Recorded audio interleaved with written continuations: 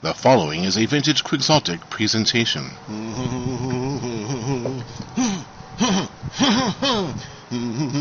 This is a podcast alert. The art of enthusiasm.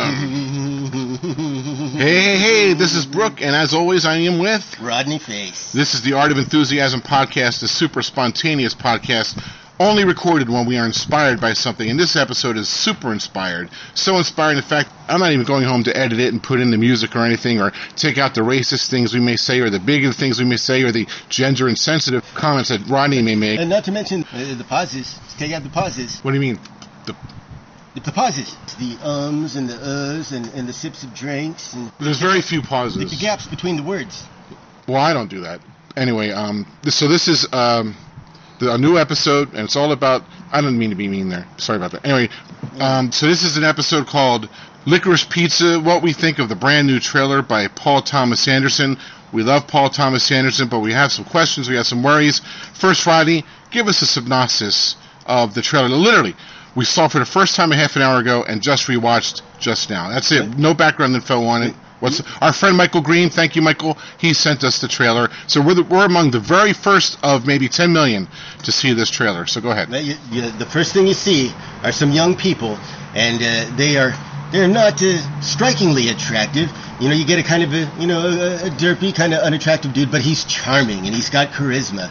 And you got a gal who's, she's cute, but she's not strikingly attractive. That's not to say she's unattractive.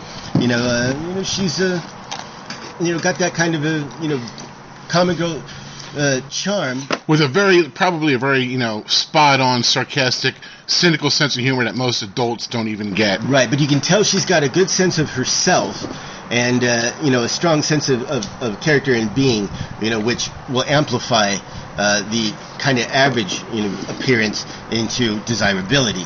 And clearly they are sort of like the odd couple, I get the impression that her parents are, fresh from some other country. And that one scene sounds like the father has an accent. So likely they frown upon her dating an American boy. Yeah, she's the first generation American of probably immigrant parents, probably Eastern European, judging by the accent. Yeah, and she probably still carries some of the hygiene habits. It looks like she's a little hairy, I think. Oh, I didn't notice that at all. I noticed she was a little... Well, like her eyebrows were kind of bushy, and this is before Brooke Shields. And she didn't have any eyeshadow on, which is big, like blue eyeshadow, Yeah, but she had a great nose, and I actually kind of like the eyebrows. Well, it's funny in the scene where she says, "Why am I hanging out with so-and-so and his 15-year-old friends?" She really does look like she's about 30, and that would be a much more interesting storyline, the 30-year-old girl hanging out with the 15-year-old boys. But somehow, I believe she's likely intended to be portraying a 17-year-old. Are you saying she doesn't look a young 30, she looks an old 20? In that particular shot. Look at that particular shot, folks. That's a 30-year-old woman. Anyway, I'm sure she's a fine actress. Let's go over what we like, or what we are expecting to like, and what we love about Paul Thomas Anderson. Paul Thomas Anderson is about my age. I'm 52 years old. But when a dude was 25, he directed and wrote and created one of the most successful and accurate time period theme movies, and that was Boogie Nights. Holy crap, do I love this movie, because not only does it depict the 70s in such a realistic manner, it also introduced at least me to a whole crew of actors that went on to become superstars, and I often cite Boogie Nights as being the springboard for Julianne Moore, Philip Seymour Hoffman. Help me out here, Ronnie. What's his face? The blonde dude. Oh, this is spontaneous, folks. We're going with it from Shameless. William Don Cheadle. Oh yeah, that's where he got his start. The dude from Step Brothers that we love. Tom C. Reilly. John C. Reilly. John C. Reilly. Thank you. So all these actors that I thought that I had never noticed before, I feel like the springboard for them all. Oh, Mark Wahlberg. Right. And William H. Macy, who... That's what I'm talking about. Yeah, William H. Macy. Heather Graham, she got a lot of face time in that. And that was sort of an iffy part in her career, I think. Or I guess that was definitely during her high.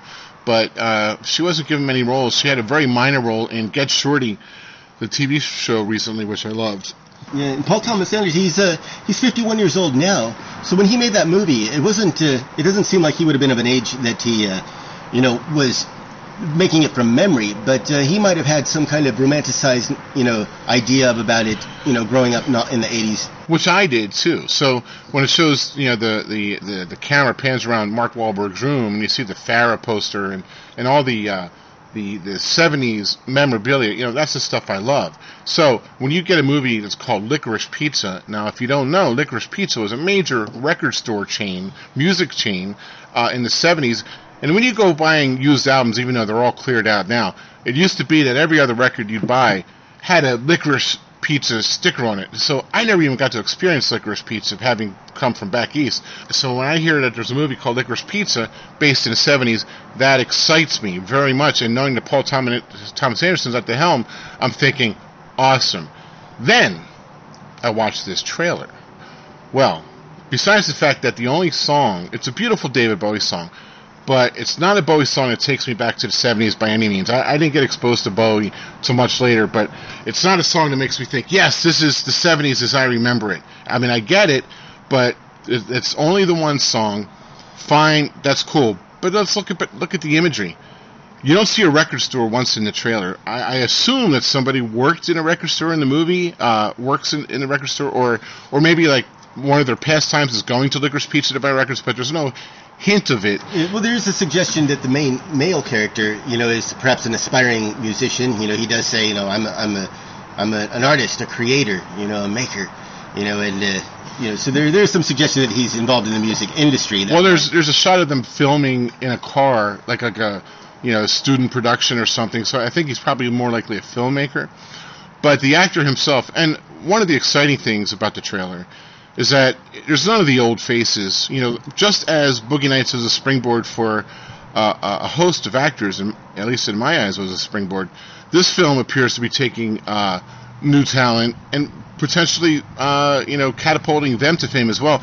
This lead actor, however, he looks to me like the next Jack Black, and I don't need the next Jack Black personally, but we have no idea what direction his career will go. But there was at least one scene where his delivery was like straight up Jack Black in my eyes.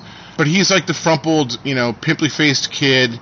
Okay, cool. And his friends, they all have the windswept, disheveled hair like we did in the 70s. But the 70s imagery, outside of maybe a few bicycles, kind of stops there. Yeah, and in the trailer, the only recognizable actor is Bradley Cooper, who, appears to be playing Chris Christopherson. Which, of course, there's a real ironic tie-in because in A Star Is Born with Lady Gaga, he plays the same role that Chris Christopherson played in the version with Barbra Streisand. And in the trailer, you hear him, asking the kid, "Do you know who I am? Do you know who I am? Barbra Streisand, married to her." Something to that extent. Yeah, and it's funny, like the kid's pronouncing her name, and I always thought it was Barbra Streisand, but I guess it's Barbra Streisand. No. Oh, I don't want Chris Christopherson getting mad at me, or Bradley Cooper. But that part looked kind of funny. But what it looks like is a feel-good coming-of-age film, hardly the type of film you'd expect from Paul Thomas Anderson. Now, that's what it looks like on the surface. With Paul Thomas Anderson, you never know. Especially since the trailer concludes with a scene of the boy and the girl running into each other's arms. It almost kind of feels like you're seeing the whole movie, and at the end, they end up together. But this is Paul Thomas Anderson, so one of them could have cancer or God knows what. And I think I'd almost prefer that to it's a happy movie and they end up together. Yeah, I'd say, apparently the young male actor, his name is Cooper Hoffman. He doesn't even have a Wikipedia page. That's how new he is. But his appearance kind of strikes me as a child, meme who is tracked down years later and then interviewed like, "Hey, how does it feel to be, famous because of that photo that your mom took, back in 1997 or whatever, like the Kazoo Kid or whatever." He kind of has that appearance, like, oh, you can see the cute little kid in that awkward, photo, whatever it is, but not a striking, star face now. The gal, Alana Haim is her name. Apparently Sean Penn is in the film, and Tom Waits too, but you don't see them in the trailer, so we're not getting that. Well, you may. There's an old dude on a motorcycle, and that part was the most intriguing part to me in the whole trailer, where he's like, "I'm coming, Nancy." speeding off on a motorcycle. It's like, okay, who's this random old guy in the film? But again, Paul Thomas Anderson's last few films, all of his films have been hit or miss. For me, Boogie Nights is awesome. Magnolia is awesome. Hard Eight is awesome. Everybody loved There Will Be Blood. Me, not so much. And then he did another film, I think was also based in the 70s with Nick Cage. I remember nothing about it, but it was nothing to write home about. St. Vincent, right? Wasn't that his work? Yeah, I think he's had like a hit or miss career. He did do The Master with Philip Seymour Hoffman, and as great as Philip Seymour Hoffman is, and I love that man's acting, and R.I.P., freaking Joaquin Phoenix stole the show in that movie. What an amazing performance he turned in. But I think maybe with Paul Thomas Anderson's hit or misses, he may decide to go for the feel-good movie of the winter. Who knows? It does look like a feel-good. It looks like lighthearted, You can get immersed in the personal drama of the characters, but you don't have to take it home with you after the movie. Yeah, but if you're going to set it in the 70s, give me the 70s. Paul Thomas Anderson likely have reminisced similarly about the 70s. And obviously he's a great artist. When he was 25, he did Boogie Nights, and everybody was blown away. I also hear he's very pretentious in person. I met him once, and it was a night that he wasn't signing autographs or taking pictures. But for me, a 6'5" giant who looks intimidating, he did acquiesce and allow me to get a photo with him, and thank you for that, Paul. But other than that, he seems pretentious. When you listen to like the commentary on Boogie Nights, and he's just kissing Mark Wahlberg's ass. And Mark Wahlberg's like, I got to get out of here, Paul. I got my buddies waiting. Paul's like, wait a minute, Mark. Let me wash your car. Let me wash your car. That was his complimentary phrase. He's like, let me compliment you. I'm going to wash your car right now. Well, Paul, wash the car of your fans from time to time, because they're the ones that allow you to have the living that you have. I have no idea what kind of privilege you come from, but to be 25 to be making Boogie Nights, I imagine likely you come from some sort of privilege that most of us don't, and if you don't, I apologize. And not that there's anything wrong with that, except in today's leftward, insane society. Right. But the interesting thing, though, is if Boogie Nights and Licorice Pizza are now going to be the bookends of his career, at least for the time being, and they're 70s movies, so his career is being bookended by the 70s, whereas Boogie Nights, is people in their 20s, living a lifestyle of excess, pornography, nightclubs, limousines, narcotic consumption, just pure hedonistic excess, then it looks like Licorice Pizza, will be the high schoolers who can only dream of being old enough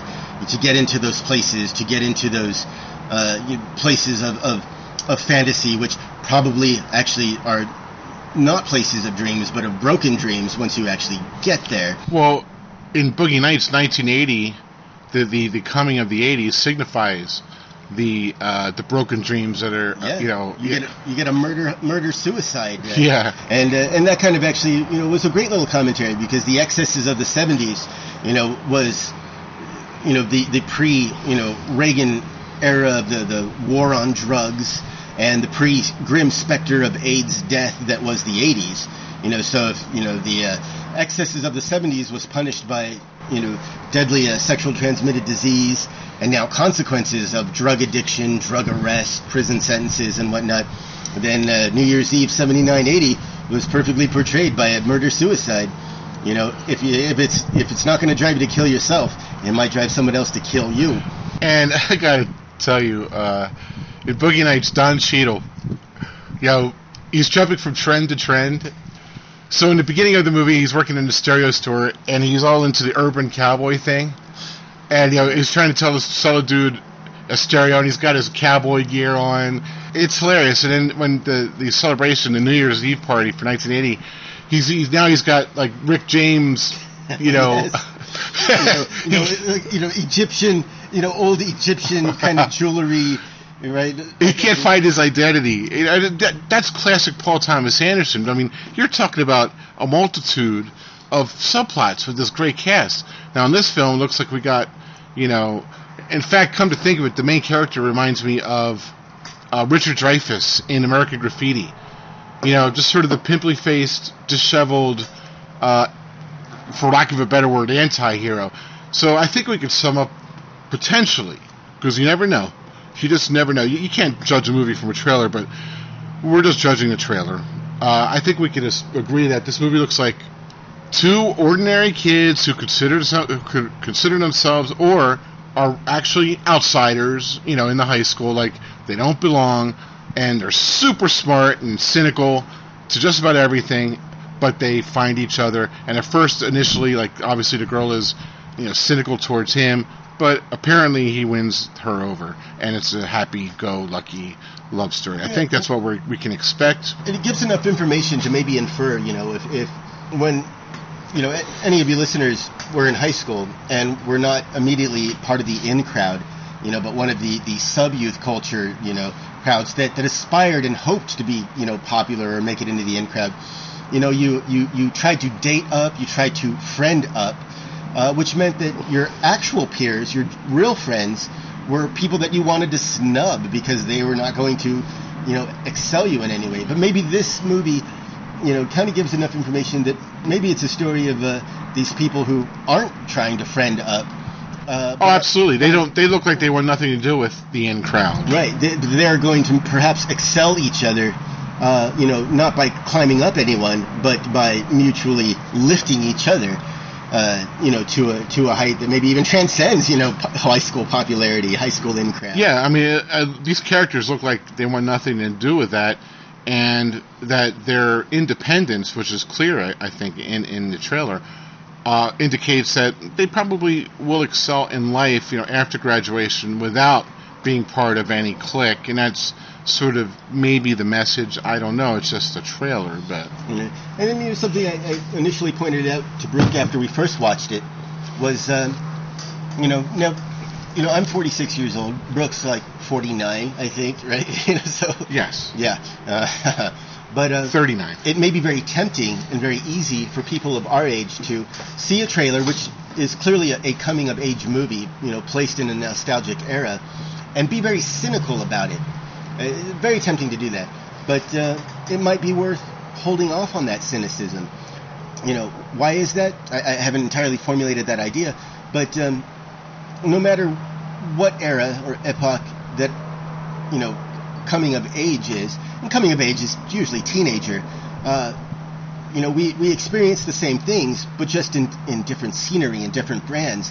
And so maybe it shouldn't be immediately dismissed with cynicism or that desire to sigh, oh God, another one of these. We had this, back in the 90s with SLC Punk, or we had this back in the early 80s with Suburbia, which actually was the antithesis of a kind of a coming of age. Well, I have a pretty good track record predicting storylines or predicting the way a film will transpire. When the new Twin Peaks came on, I wrote this elaborate, lengthy blog. Will Twin Peaks answer the questions that were left with the original Twin Peaks, or will it leave us further confounded? Will it confound us even more and make us think, what the heck is going on? And that's exactly what happened with the new Twin Peaks. So I kind of nailed that one. With this one, I think I'm nailing it. It's just a lighthearted, fun romp, but you never know. And I'm not judging the film. My initial disappointment comes from the title, Licorice Pizza, because that makes me say, Paul Thomas Anderson, Licorice Pizza, bring on the 70s, baby. Show me the 70s. I want to see it again. And that's not what I got in the trailer at all. Right, but whose eyes are we going to see it through? These teenagers. So in Boogie Nights, we see the 70s through, people. But it's called Licorice Pizza. Right. Yeah. I want 70s music. I want 70s record stores. Yeah, and record stores were always the place to hang out. Even for me as a youth in the late 80s and early 90s, and I remember vinyl, Licorice Pizza, when I was a kid. That was something my parents listened to. I remember the Yentl soundtrack. I remember Julio. I remember everything being on these big pictorial, vinyl records and record sleeves. For me in the 80s, when I was getting into my own music, it was already on its way out. But I listened to punk music, which has always been intentionally fringe, desiring of the fringe. And whereas mainstream music artists were not making vinyl anymore, you could always get your punk rock heroes on vinyl. And so there was a little bit of rebelliousness in that. But you also, there was almost more attention paid to vinyl releases by those artists. You know, you got booklets about the band. You knew what they stood for, their philosophies, who their friends were, what their everyday life was. You got lyric sheets, you got posters, and the sleeve itself was something beautiful to put on your wall. You know, if you want to see Henry Rollins, you know, smashing a reflection of himself in a mirror, you know, there you go, hang it on your wall, and then wait for your mom to say, like, is everything okay, son? Well, if this movie is going to be a mainstream feel-good flick, like I think, that I want a mainstream approach. That means in the background, I want nods or references to Kiss, Star Wars, Star Trek, Planet of the Apes, $6 Million Man. I want a visual feast of the 70s, and that could be a cheap gimmick, but it's set in the 70s, it's called Licorice Pizza, that's what the audience wants. Right, you know, and you know, Paul Thomas Anderson, being 51, you know, he's our age, and so you can ask, you know, why is he making a nostalgic, you know, coming-of-age flick, and, you know, how is he going to represent the era in which it takes place? Maybe he's of that age, you know, where you feel a certain fondness, you know, for the thing of youth, while also feeling a disconnection to the actual maybe youth of today, because maybe they don't understand or appreciate those things because they haven't been exposed to it, or maybe even worse, they are glomming onto aspects of it, but in the view of somebody that maybe lived through it, are missing the heart of it entirely. And that's also another very cynical and easy pit to fall in. Well, you know, I believe that the youth of every generation lives through the same shit, same pressures, same desires. All that changes is what's happening in pop culture at the time. And another element in the trailer that it's slight. It looks like there's a very pretty girl. You only see her for a second. I'm going to assume that while he's courting his co-star, you know, the female co-star, a pretty girl comes along who catches his eye, and she may disrupt things, you know, by flirting with him because he may be like, oh wow, so-and-so is looking at me, you know, and she's in the, like you said, she's in the more popular clique, or she's, you know, more attractive.